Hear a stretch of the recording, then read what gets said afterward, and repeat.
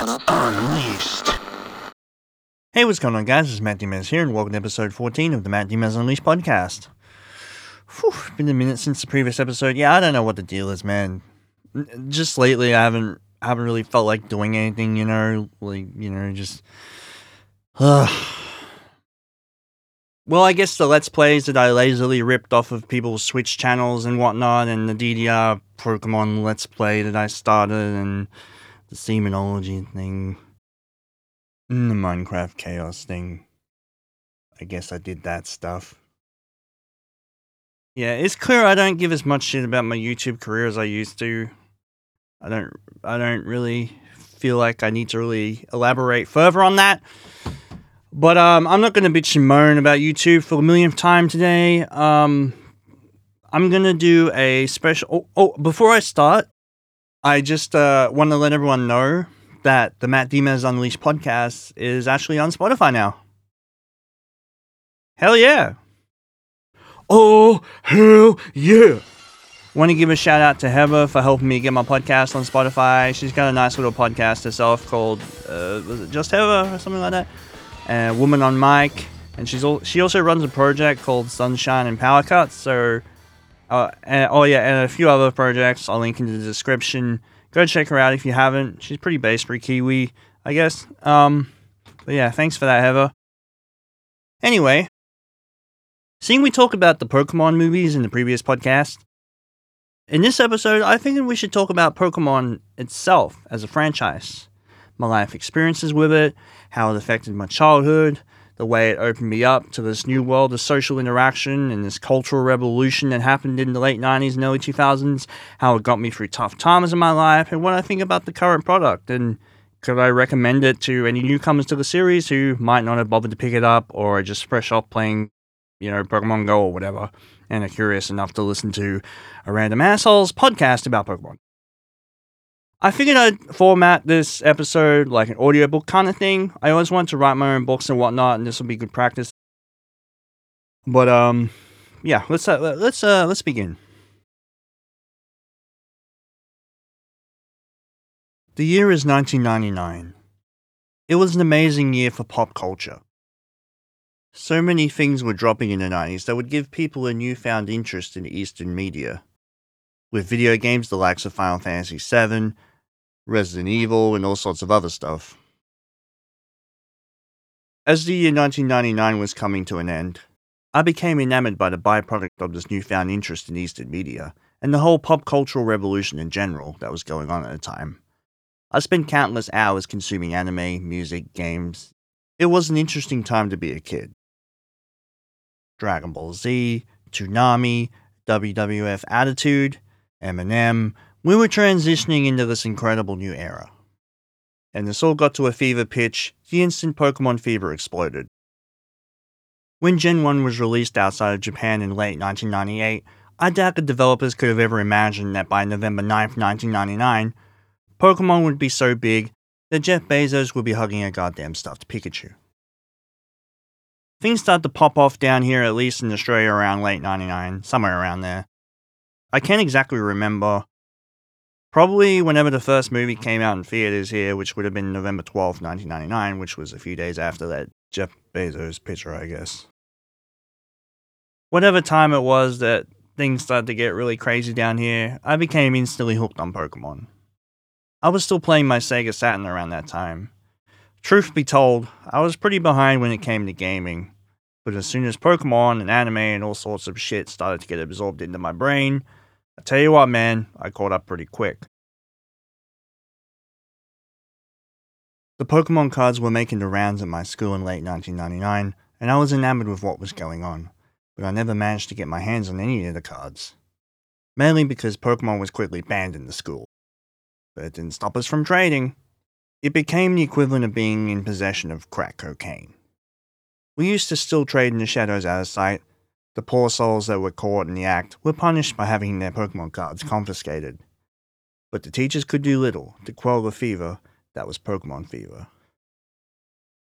Things started to get a little bit nuttier as time went on, as kids used to have fistfights over Pokemon cards. I remember one particular incident when two kids were fighting over a holographic Charizard. I mean, for good reason. I mean, Jesus Christ. It's a holographic Charizard. But still, it was kind of weird to look at, and I can understand why teachers wanted to ban it, but still, it's like, it's just, who cares? I mean, people are going to be stupid regardless of what they're interested in, so I don't see the point. And neither did all the kids that were affected by the ban. They would protest it and fail, but there wasn't really any escaping it. Pokemon consumed the schoolyard, and you couldn't go anywhere without people talking about Pokemon, playing the Pokemon games around the back of the library, or wherever else they could keep out of the sights of the teachers. But yeah, kids used to fight over cards all the time, and it was a regular thing. Wasn't anything too serious, to be honest. I mean, for God's sakes, it's elementary, primary school kids, but it was still kind of, it was weird to see people react so aggressively over pieces of cardboard. As the year 1999 started to come to a close, I decided to go on holidays and just do whatever. I wasn't really paying much attention to anything else other than Pokemon at the time, as the buzz for it was just building up, it wasn't stopping. My uncle bought me my first decent PC in late 99, and I started to go on the internet a little bit and start to realize exactly what the hell I was missing. All these rumors were flying around that people would post about on their fan-made websites that they would make on GeoCities and Angel Fire and whatnot. Rumors such as the infamous Pokegods and Peekaboo and a whole bunch of stuff about catching Mew and whatnot and stuff you can do with Missing No. Which was always fun to read up on, even though I knew 90% of the stuff they would post was BS. Although there was some stuff that wasn't BS, like the official screen caps of Pokemon that would be coming to us in Gold and Silver. It was all in Japanese and I couldn't understand it, but it was still cool to look at. And then I noticed that Marill was basically what everyone thought Peekaboo was, and I'm like, okay, I guess we can throw that rumor out the window of Peekaboo ever existing or ever being a thing. I mean, there was a clear disconnect between the East and the West when it came to media, and a lot of the stuff that was coming out in Japan, most people in the West had no idea was even a thing. That included Marill and a bunch of other new Pokemon that debuted as early as the Pikachu's Summer Vacation movie that came with the first movie as a short. And that particular short actually came out in the summer of 1998 in Japan as well, before we even got the damn Pokemon games. The first ones. We were way behind, but thanks to the internet making progress, we were able to catch up and thus see the glorious shit show which was the GeoCities and Angel Fire brouhaha of the late 90s. I always love using the Wayback Machine to go back and look at these old websites and laugh my head off. So many friggin' hilarious rumors, and quite frankly, it's almost insulting how ridiculous a lot of these sounded. But people were so desperate and they loved Pokemon so much that they would try them out anyway because it's not like they had anything else going on that summer. And what a summer that was for me. It was a new millennium and it felt like a new era. And it felt great. Everyone was terrified of the Y2K shit, but all I was worried about was getting my hands on more Pokemon. Lots and lots of goddamn Pokemon. After weeks and weeks of not being able to get a hold of any Pokemon cards, one of my schoolmates, Jade Kendall, gave me the Pokemon card Ponyta in early 2000. It felt like I was holding the Holy Grail in my hand. It was so freaking cool to me. The artwork, the smell, everything about it was like heroin. Here's a shot of it I took back in 2009. If you're watching the video version of this podcast on my YouTube channel. Needless to say, I was hooked instantly and wanted to start collecting Pokemon, and trading Pokemon, and buying Pokemon. I wanted all the Pokemon. By the time a few months passed, I amassed a small collection, and had a portfolio where I can put them into. Fast forward to mid-2000, and I was starting to watch wrestling a lot more, and Dragon Ball Z and Toonami and whatnot, and believe it or not, the Pokemon anime, which actually started to air on Network 10 here, on prime time at 6 p.m. After watching a few episodes, I became even more enamored by the franchise and was ready to consume in the feeding frenzy by the time my 11th birthday would come around that year. How fitting was that though? The target demographic for Pokemon was 8 to 10 years or whatever, and here I was, a 10-year-old kid watching an anime about a 10-year-old kid trying to be the very best that no one ever was. It was like it was meant to be, you know? On July 21st, one day before my birthday, me and Mum went and watched Pokemon the movie 2000. Good God, it was awesome. The talking Slowking, the legendary birds, Lugia, I was soy-facing throughout the entire film. I never got to see the original movie at the theaters, I learned cable TV earlier that year, but it was definitely an experience to see a Pokemon movie at launch in the cinemas during the height of Pokemon fever, with all the kids going nuts over it, and the confused parents staring in awe. I remember leaving the theater with a renewed sense of vigor, like something woke up inside of me, a primal instinct that required more Pokemon. On my birthday the following day, my mum came through and got me a special edition Nintendo 64 with a yellow controller with the Pokemon logo and a grey controller, with a rental copy of Pokemon Stadium. The version of the system I got was called the Pokemaniac Nintendo 64. It was a special limited edition version of the system. I remember seeing ads for it on TV in late 99 and early 2000. It even came with a VHS of the first few Pokemon episodes, and featured a trailer of Voltron, the Third Dimension, and the Sonic OVA. The Sonic OVA trailer with the song lookalike completely captivated me. It was so cool to me at the time as I was a Sonic fan, and it brought back those early childhood memories of me playing Sonic 1 and 2 8-bit on the Sega Master System in 1996 and 7. I rented Pokemon Stadium and WWF Attitude for a few weeks before my mum finally bought me Stadium, and then eventually a copy of Pokemon Red, which I could conveniently put into the transfer pack that came with Pokemon Stadium, so that I could play Red version on the Super Game Boy emulator in Stadium itself. It was so cool I didn't even need a Game Boy Color. Or a Game Boy for that matter. Gotta admit, it was a novelty, that's for sure. Being one of the first emulators I ever used, really. I was addicted. I played that shit for hours and hours and hours and hours. I loved battling on Stadium, and I loved using my Pokemon from Red version in Stadium. Round 2 was really tough though. I always got my ass handed to me. Especially by that goddamn gambler, who would always manage to somehow one-hit KO my Pokemon. I did eventually beat him, but it took a lot of tries.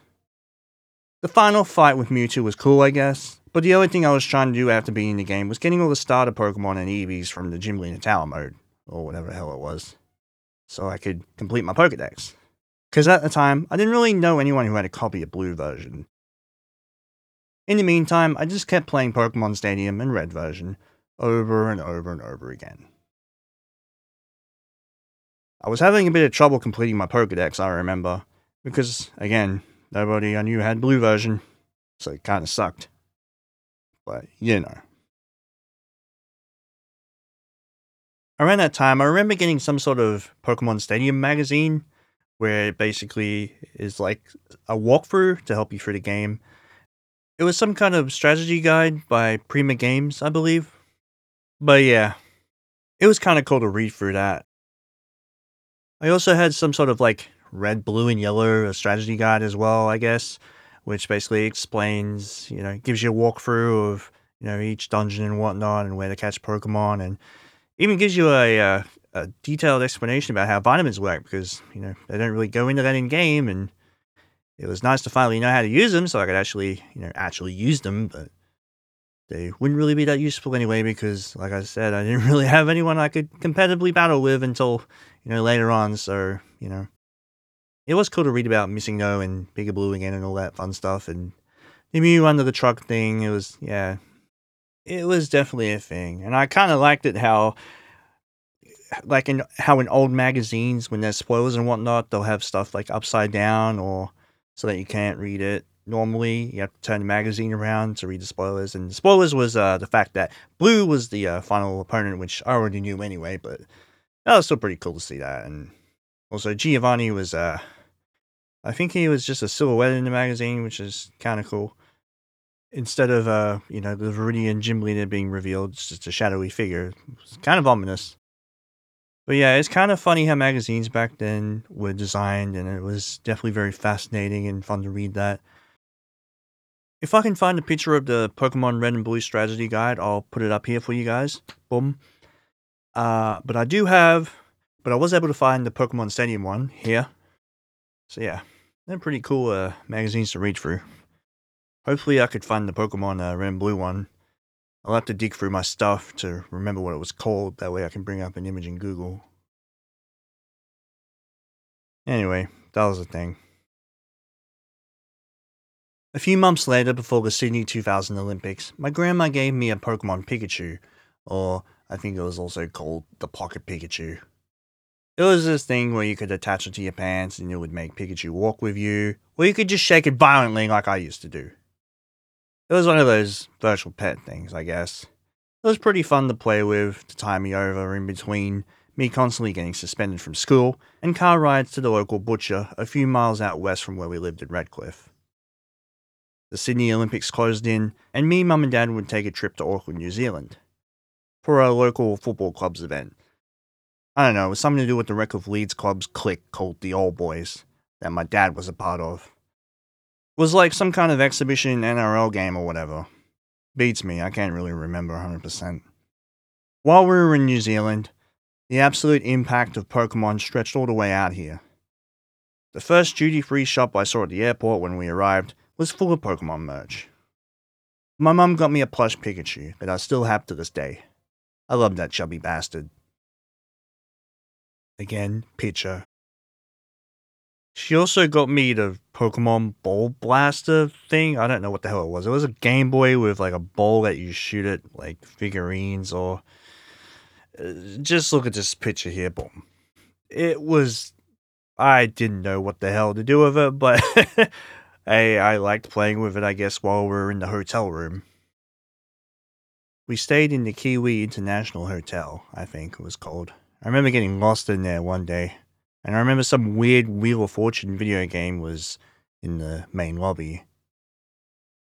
We began to take a trip to a place called Rotorua, and everywhere we stopped at, all I could see is Pokemon everywhere. Pokemon merch to my left, to my right. It was something.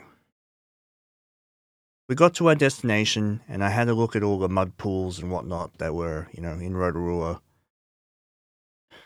I can distinctly remember a really strong stench of sulfur in the air. It stunk like hell. I got a picture of me posing next to some sort of statue here. I'll put that up. Boom. I remember the car ride home from there, I had a seizure for some reason. I guess the smell was too much for me. But all I remember was feeling pretty ill that day. We arrived back at our hotel room, and I turned on the TV. And lo and behold, there was Pokemon on the television. I felt like I was home again. We took a trip to Rainbow's End, I think it was called, New Zealand, and I had a photo taken of me standing in front of a guy in a Pikachu costume. I'll throw that up there, again, if you're watching the video version so you can see. It was really bizarre. But I was definitely enjoying myself.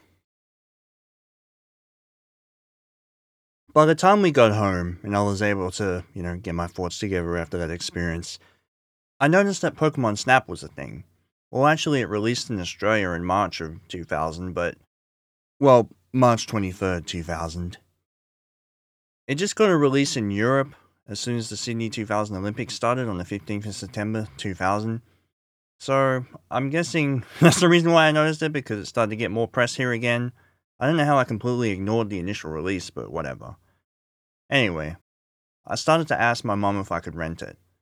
Lord and behold, I managed to get a hold of it. I gotta say, for a game that was initially supposed to be a freaking rail shooter, Pokemon Snap was definitely a wonderful experience. I really enjoyed it. As soon as I booted it up and I was greeted with the title screen, I was like, wow, what am I getting myself into? The graphics, the presentation, the sound design, everything about it was mesmerizing. It's still such a beautiful game even today, going back and playing it. It's one of those things you can boot up and finish in about an hour or 2 hours. Very fun. A lot of replayability. The only thing I didn't really agree with the Pokemon science thing is like, well, I mean, if you already know where they are, why can't you take photos of them on your second playthrough?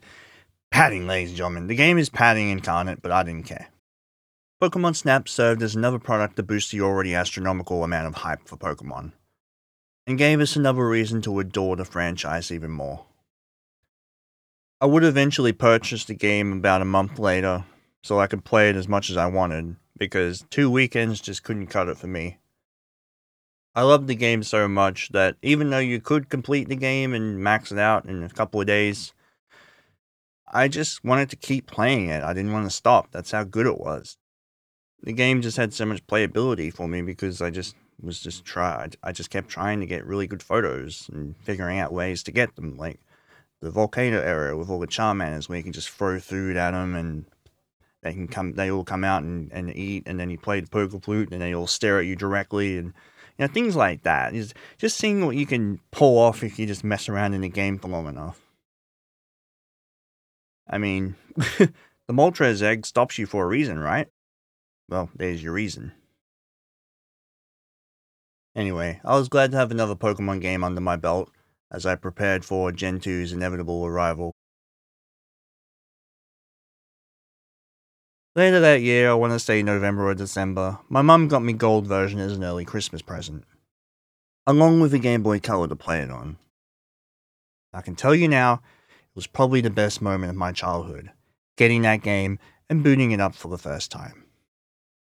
It is a really friggin' cozy game. Everything about it was so good. It's still good today. The gameplay, the music, the vibe, the aesthetics. Oh, it's so good. I got no words that can describe Gen 2 other than just simply perfection. I remember when I booted the game up for the first time. I was blown away by the graphics and the color, and I was ready to embark on a new journey. I chose Cyndaquil, and I made my way through the Johto region. I guess while we're on the topic of starters, I always picked Bulbasaur in Red version. Mainly because, well, it made the game easier at the beginning. You didn't have to grind for that much time.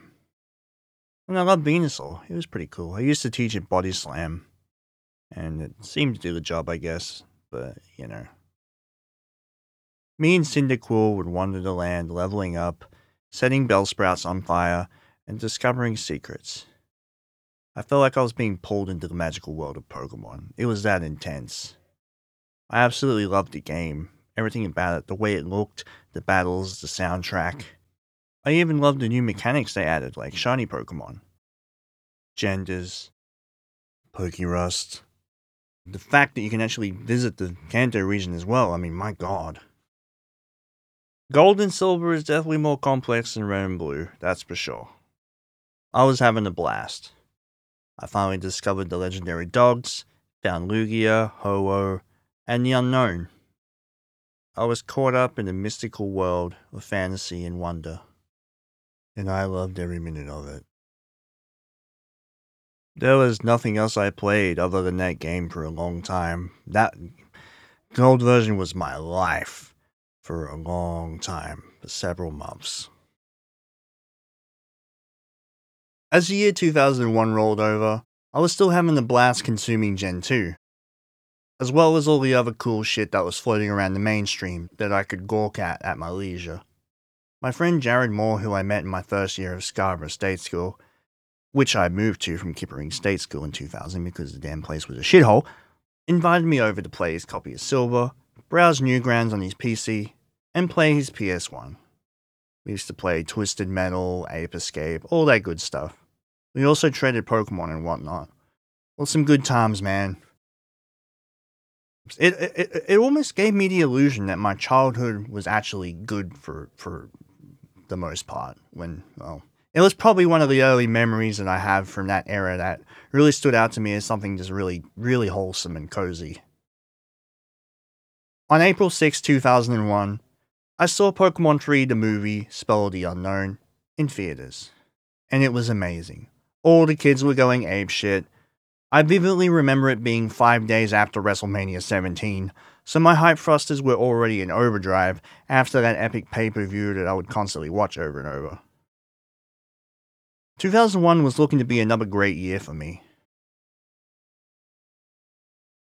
As the months rolled on, around the same time as last year, well, it was a bit earlier in August, I think, my mum and dad went to New Zealand again for a week or two, but left me behind at my Uncle Leo's house. I still had to go to school and whatnot from there, so it wasn't like it was a vacation or anything. I brought my Nintendo 64 and all that shit so I could play in the TV in the spare room. This kid named Frankie, who lived down the road from my uncle's house, lent me a copy of Pokémon Yellow, and I played it in Stadium. It was definitely a thing, didn't really think much of it. Besides the fact that Team Rocket's in the game and some other stuff. It was cool to hear the digitized, but also utterly terrifying. There was a girl that lived 2 houses down from Frankie who let me come over, use a computer, and we played on a trampoline where she used to randomly yell at Bulbasaur. I had no idea why she did that, but it was clear that Pokemon had its kung fu grip tight around the collective minds of young people worldwide. By the time my parents came home, I was invited to my friend Jared's birthday party at his house on the 29th of August 2001. It was one hell of a night. We went out to his garage, with the TV blaring It's the Mr. Hell Show, and Limp Bizkit's Chocolate Starfish and the hot dog flavoured water was also blaring in the background. Somehow, one of Jared's friends managed to get his hand on a Japanese copy of Gold version. I think the kid got it off eBay, which was an alien thing for me at the time. I didn't know shit about shit. Anyway, I tried playing it, couldn't understand any of it, made it to the second gym before giving up. I don't know why I remember that night so vividly. The smell of Fanta mixed with Sprite in the air, the laughter, the chatter, and of course Pokemon.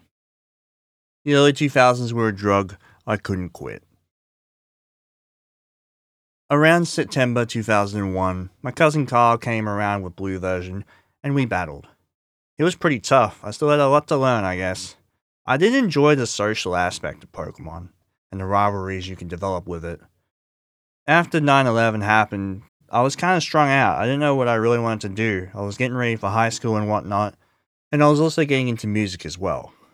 And by that, I meant that I was just messing around with a 4-track tape recorder and all that. So, But my attention to Pokemon would start to wane throughout, the beginning of 2002 and onwards, and let's just say I didn't stop playing Pokemon, but I didn't play, Gold version anywhere near as much as I played it the previous year. Although, one fateful day in 2002, I was playing Gold version at the Rent Completes Club. I was just sitting down in the lounge area, just, playing Gold version. And lo and behold, out jumps a shiny Teddiursa. To my complete horror, I realized that Teddiursa runs away pretty quickly. I tried throwing a Pokeball at it, an Ultra Ball for that matter, to see if I could catch it and get a shiny. It failed. It then ran away. I was horrified. I then realized the harsh reality of what I got myself into now. I had to get a damn shiny Pokemon. And no, the red Gyarados wouldn't cut it. I had to get a shiny Pokemon. I tried, and I tried, and I tried, and I kept failing, no matter what. It would always just not appear. There was actually one day where I played for about 20 hours straight and still nothing. It was really bad. I think I spent the next few months, I want to say from rough estimate here, because I don't know the exact time this particular Teddiursa event took place, but February, March, April, May, I spent the vast majority of that time trying to find a shiny Pokemon, and just no luck. I mean, I probably wasn't trying as hard as I could have, but still, I got nothing. And if I ever ran into one during my late night binges, I was probably too tired to realize it. In mid-2002, after that year's football season, one of the guys I grew up with and played with, Matt Isaiah, came over and I showed him Missing No and the substitute plushie that replaced it in Stadium, or the Ditto. I remember him being impressed with me memorizing the Pokérap. He even brought it up when I reconnected with him on Facebook in 2010. You can thank the VHS tape I got with the Nintendo 64 for that. On June 15, 2001, Pokémon Puzzle Challenge was released here in Australia, and my mum actually bought it for me for my birthday the next year. I actually really enjoyed playing that, but for some reason, my copy of the game had some sort of battery issue because the save data would just randomly erase itself for no reason. But the game was pretty fun, so I didn't really mind playing it over and over again at the time. And what else was I gonna do with my time back then? Like during the peak of Pokemon fever, are you kidding me? What else would I be doing in playing Pokemon, for God's sakes? But yeah, I still like playing that game even today. I actually booted it up like a few months ago and just played it in front of my friends. And yeah, it's very addictive. It's basically Tetris Attack, but hey, the way it was set up, it was really enjoyable to play. I really liked the gameplay, like the graphics, the artwork. It was beautiful. Definitely recommend it if anyone hasn't played it yet.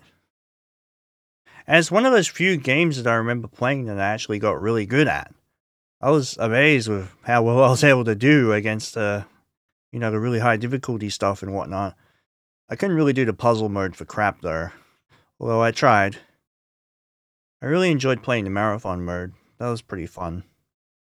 It was a good time killer. I played Pokemon Puzzle Challenge for many years after I got it. As the year 2002 continued on, I was just settling into high school and whatnot. And towards the end of the year, I almost finally settled in as well as I could.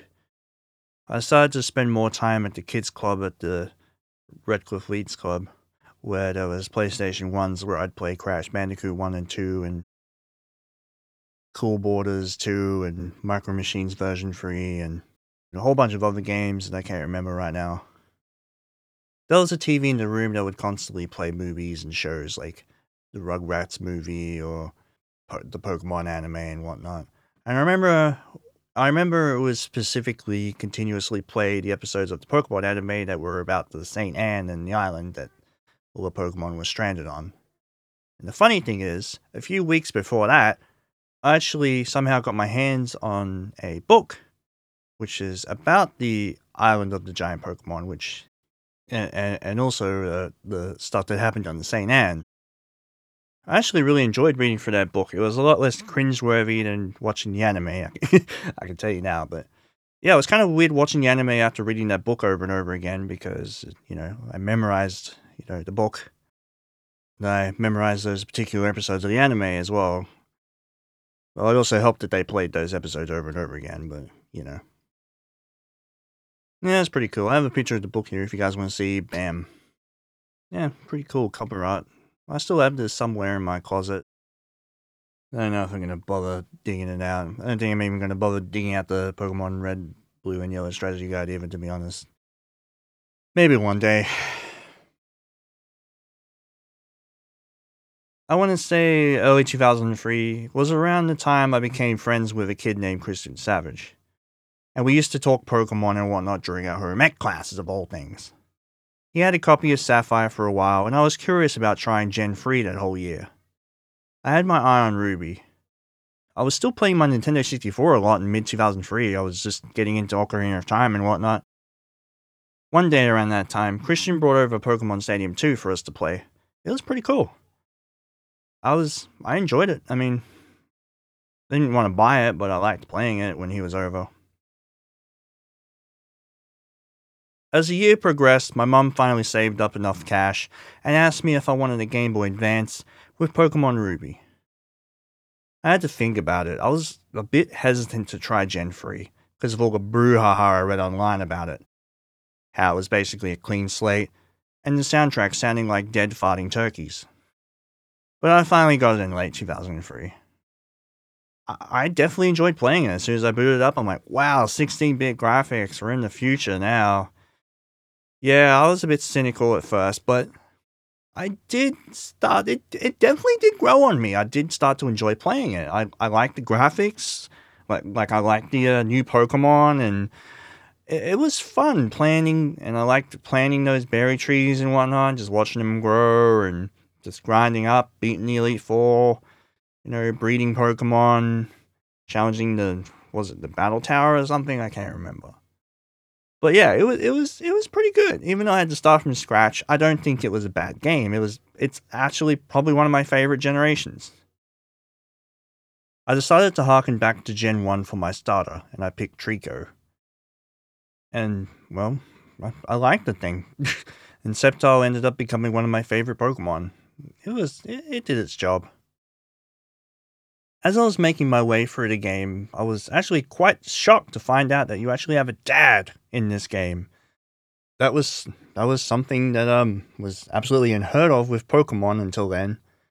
And it actually got me thinking, are we gonna have some sort of deep story here? Was there some, sour grapes in a relationship with your mom and your dad, or and then Pokemon reminds us that we're not ready for that sort of storytelling. You just beat your dad and then it's on to the next gym. I really hated that. I really wanted a good story for a change, I mean, yeah, I get it. It's a kid's game. That's fine. But for God's sakes, once in a while, can't we just have a little bit of realism and humanity for a change? I mean, my God. I mean, God forbid, the vast majority of the Pokemon fan base probably puts up with domestic violence and a whole bunch of shit with their parents, and they use Pokemon as an escape. Why not try to appeal to the outcasts of the world? I mean, have a bit of self-awareness. But yeah. I continued playing through the game, and then I came across the quote-unquote too much water area of the game. And just to be clear, I don't think there's too much water at all. In fact, Hoenn is very similar to Kanto in structure. I mean, shit. I mean, yeah, there might be a fair bit more water, but I don't think there's too much at all. By the time I finished the game and beat the Elite Four, I didn't realize that there was actually a fair bit of post-game stuff that you could play around with, like finding the Regis and Latios and Latias. I was kind of fascinated by the whole Regis thing. I mean, using Braille to find them, that was kind of cool at the time. I had the booklet that came with the game where it tells you how to read Braille or whatever, and that was quite captivating. I mean, I didn't really look up a walkthrough when I was playing Ruby version. I was just winging it. I tried not to look at walkthroughs, if that makes sense, just to make the experience just that much more memorable, and it was. And when I finally found the Regis, I was freaking out. I'm like, wow, what am I looking at? These look like some sort of robotic rocks. It was definitely fun to find them, and the ways of finding them was very unique and captivating. And I really appreciated that. Also, Relicanth became one of my favorite Pokemon. I mean, just look at this thing. Just look at it. It's awesome.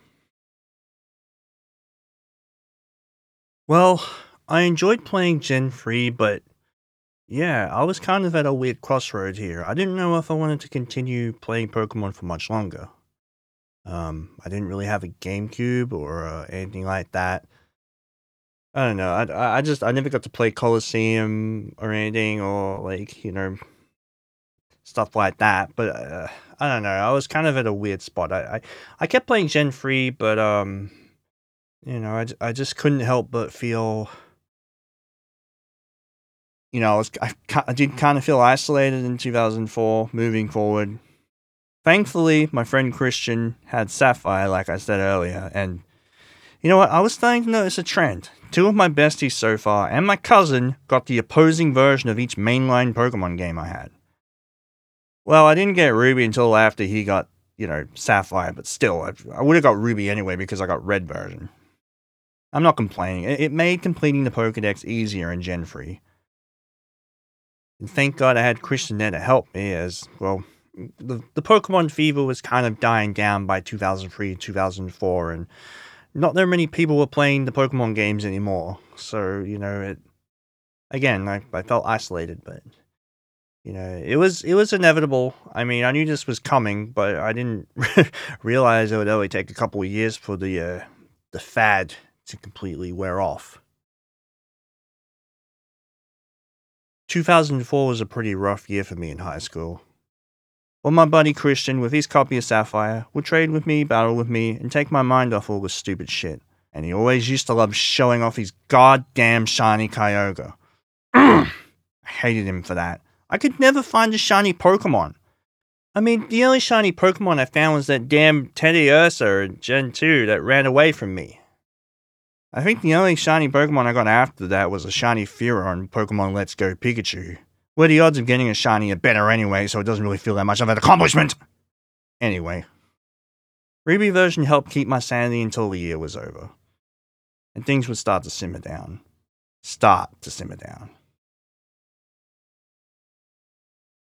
It was in late 2004 I got Fire Red version, when I went on holidays to Bonnaroo to visit my auntie Pat. We just went to a random Kmart there and we bought it. We got some Hot Wheels games as well. I think there were World Racer and Velocity X. I played the hell out of Fire Red version though. Couldn't get enough of it. I knew it was just a remake of Gen 1, but I was like, I was still enjoying it. I mean, I did feel like it was kind of limited, besides the Sevi Island subplot, which was kind of interesting, but I don't think it really extended the game time by much. But I still played it a lot. It was by this time I felt like the only guy playing Pokemon though, until a little bit later. Around this time, well, starting from before I went on vacation to my auntie Pat's house, I started getting heavier into music and more into computers and whatnot, and, well, more so than I already was. And I was starting to pay less and less attention to Pokemon as time would go by. As we entered 2005, I was getting more into the internet, downloading emulators and getting back into Sonic and all that stuff again. And I was kind of distracted throughout a lot of 2005. I was playing my PS2 a lot, Dragon Ball Z Budokai 1 and 2, Burnout 3, Sonic Heroes, GTA Vice City, GTA 3, the original Burnout, Torok Evolution, WWS SmackDown, just bring it, all the good stuff. And I was just finding less and less time to play Pokemon, and I definitely was struggling there for a little bit during early 2005 when it came to Fire Red. I did play it whenever I could, but I did quickly get bored of it by, I want to say, March. I pretty much completely lost interest until something happened. In mid-2005, I found out my buddy Christian and my other friend Brendan Wright had a copy of Leaf Green, thus continuing the trend of me having opposing versions. We traded Pokemon and had a bit of fun, but I definitely started to feel less interested in Pokemon, especially after getting my PS2 in late 2004. Yes, I was late to the party. Who cares? As 2006 was rapidly approaching, I was starting to care less and less about Pokemon and more about my music. I guess you could say my Pokemon days were over right about this time, but I can assure you, this is not where the story ends. As the year 2006 hit, I heard about Pokemon Diamond and Pearl coming out for the Nintendo DS. But I honestly had no interest in getting a Nintendo DS or any of the new Pokemon games. I was basically fixated on working on music around this time with my friends and whatnot. Well, I suppose out of curiosity, I did check the Pokemon websites to see what was going down, and I noticed a whole bunch of screen caps from the new games that were leaking around this time.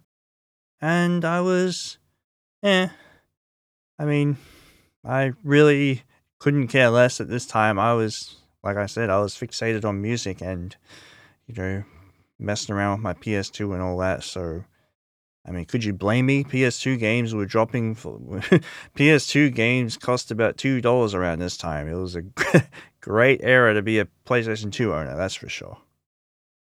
I mean, granted, they were secondhand, but still, I mean, what a time. And also, I was getting into the Game Boy Advance emulator on the computer, and if I wanted to play any new GBA games, I'd just play them on the emulator, but I never played Pokemon. As 2007 came around and I started working fast food and going to college and whatnot, I was pretty distracted, didn't care much for Pokemon. I did play a lot of PC games though, RuneScape, Warcraft, that was fun.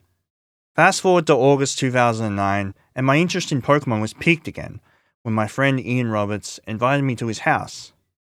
We were good friends for a while at that point. I started hanging out with him a lot in 2005 and 2006. I didn't really see him since I graduated in 2006. We basically reconnected when we met up at the Redcliffe show that year, and we talked about, Smash Brothers Brawl and all that, and yeah. Anyway, he messaged me on MSN, he's like, hey man, you should come around sometime, and I'm like, okay. Then, the next day, I arrived. I can't forget that day. When I hopped out of the green 76 Ford Falcon Fairmont XC, Ian said, uh-oh, Slash is coming out of the car. I grew my hair pretty long at that point. He showed me Guitar Hero with Trapped Under Ice, and we played Wii and 360 games. He played Ninja Gaiden, and on the Wii, he showed me Pokémon Battle Revolution.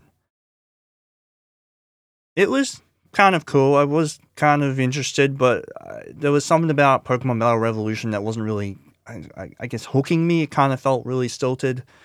I don't know what it was. I have actually played the game recently, and it's alright, but back then I was kind of, cool, I guess. I wasn't really feeling it. I don't know what was going on there around that time. I wasn't really having the best times mentally around that era either, to be honest.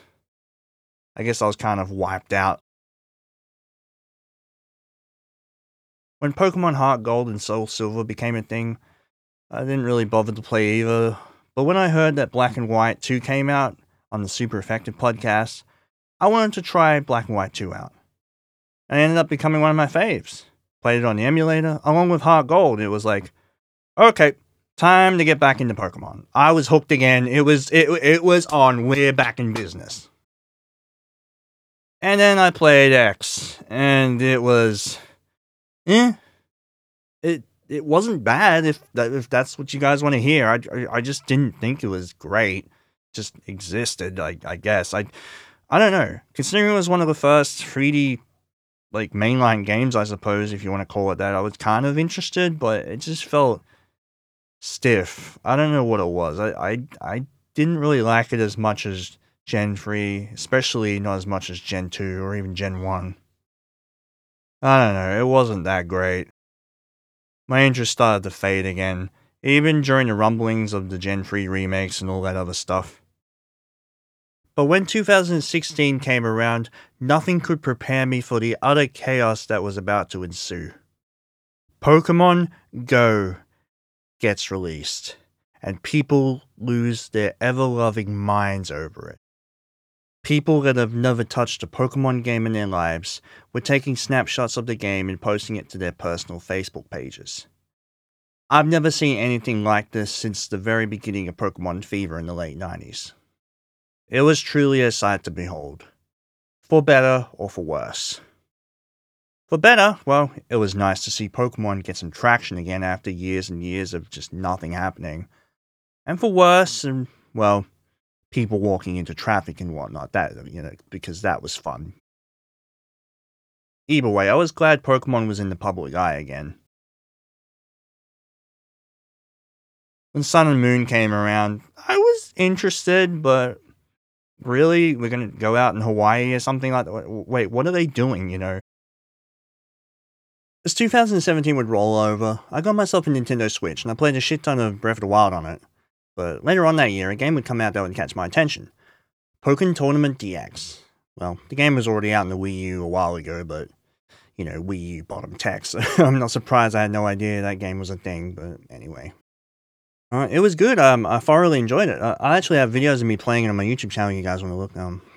It's a good game. I like the mechanics and whatnot, and the gameplay. And when I got finished playing the demo, I went out. I bought it digitally. It was alright, and it got me hyped up for whatever new Pokemon game was going to come out that year. And apparently, I didn't really have long to wait. Apparently, Ultra Sun and Ultra Moon were going to come out.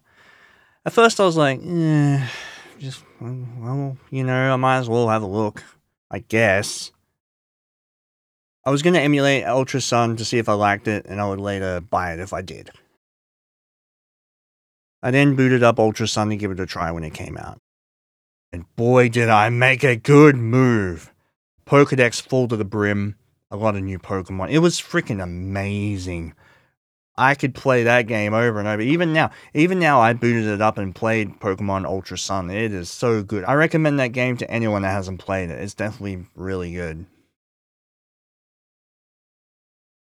I didn't think anything could really break Pokemon's momentum at that point. I was instantly hooked again. I was like, damn, what's going to happen next? What are they going to release next? And then Pokemon Sword and Shield happened. I think you guys probably know what I think about that dumpster fire based on the 5th episode of this damn podcast. I guess it could have been worse. I did end up buying it and playing it, and it's a thing, I guess. I don't know. It's definitely not one of the best Pokemon games ever made, that's for sure, but whatever. I just let it kind of slide. Oh yeah, I guess I forgot to talk about Pokemon Let's Go Pikachu and Eevee. I did play Let's Go Pikachu when it came out with the $50 Pokeball Plus. So that that came with a Mew, but I didn't get a Mew because I bought mine secondhand from EB Games because they're swindling assholes. But that's great. A fully completed Pokedex is locked behind a $50 paywall. That's fantastic. But it's Gen 1 again. I found a shiny Fearow. Whoop-de-doo, that was it. I just basically stopped playing after like 100 hours. It's Gen 1. Why are they? This is like the second Gen 1 remake. Like, why? But whatever. I guess they wanted to capitalize on Pogo's success, but I was just not giving a crap, But yeah, I don't know what else to add. Again, Sword and Shield happened. It's a thing. It wasn't great. But I'm looking forward to the Diamond and Pearl remakes to see if they're any good. I'm probably not going to buy them. I'm going to pirate them before I buy them. If I don't like them, I'm not even going to bother buying them. It's that simple at this point. I was pretty bitter about getting ripped off with Sword version. But I mean, what are you going to do? Nintendo as a company ain't really the best either lately, so, can you really blame me for being a little bit cautious at this point?